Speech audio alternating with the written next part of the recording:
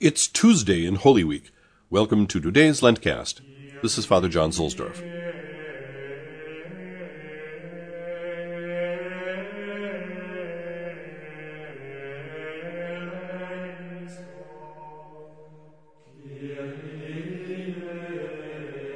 The Roman station today is Santa Prisca on the Aventine Hill. The identity of Saint Prisca is uncertain. One tradition claims that she is identical with Priscilla, who is mentioned in the New Testament, another that she was the daughter of Aquila and Priscilla. Acts 18 says that when Paul was in Corinth, he stayed with Aquila and Priscilla, Jewish Christians exiled from Rome. He was with them again in Ephesus after they moved. They returned to Rome at some point, and Paul sends his greetings to them there in Romans 16. The tradition claims that today's station church was their house. It could be, however, that Prisca was a 13-year-old of noble birth baptized by Peter, who was sent to the lions. Pious legend says the lions just licked her feet, so they cut her head off. No private house has been found beneath the church, but they did find a shrine to Mithras. And the first documentary evidence of the church is from 489.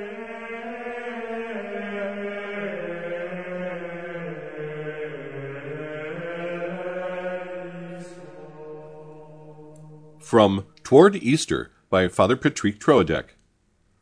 On Sunday, the Church had us hear the account of the Passion according to St. Matthew. Today, she has us read that according to St. Mark. There we contemplate the serenity with which Jesus goes towards his death. We are struck by his silence, his ascent of Calvary. It is certainly not a haughty, spiteful silence of disdain. His silence is that of a recollected soul, of a soul plunged in God. It is from this silence that Jesus draws the necessary strength to endure the most cruel torments. His silence is also bound to the fact that he took upon himself the weight of our sins. Thus, in his passion, he is, in a way, identified with the sinner, and the sinner who does not convert will have nothing to answer the sovereign judge when he appears before him at the end of time. Lord Jesus, it is in order to save me that thou gavest thyself over to such outrages. It is my sins that are the cause of them. In making reparation for my failings, thou dost nourish in me the virtue of hope, as thou sayest by the mouth of the prophet Isaiah, He that hath walked in darkness, and hath no light, let him hope in the name of the Lord, and lean upon his God. In seeing thee keep silent during thy passion, I wish also to live this week in deepest recollection.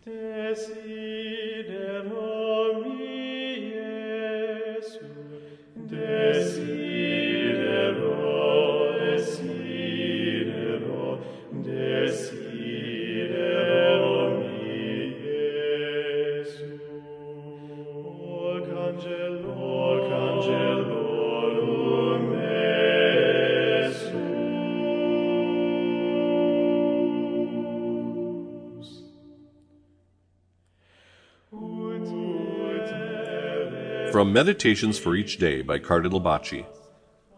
God sees us always, for he is everywhere. In him we live and move and have our being.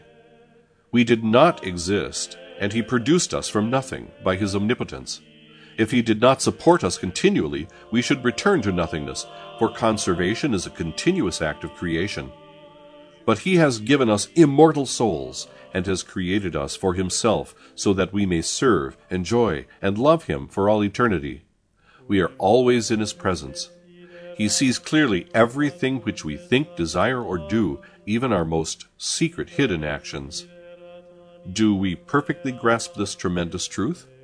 Are we aware of it at every moment of our lives, and do we make it the guide for our conduct? If we were to live continually in the presence of God, our lives would be angelic rather than human, for we would not allow ourselves to commit even the slightest sin, nor to be guilty of the least thought, word, or action which might offend him. The more we fail in our awareness of the presence of God, the more disordered our actions become. Let us resolve, therefore, to live continually in the presence of God, and to direct all our thoughts, desires, and actions towards him.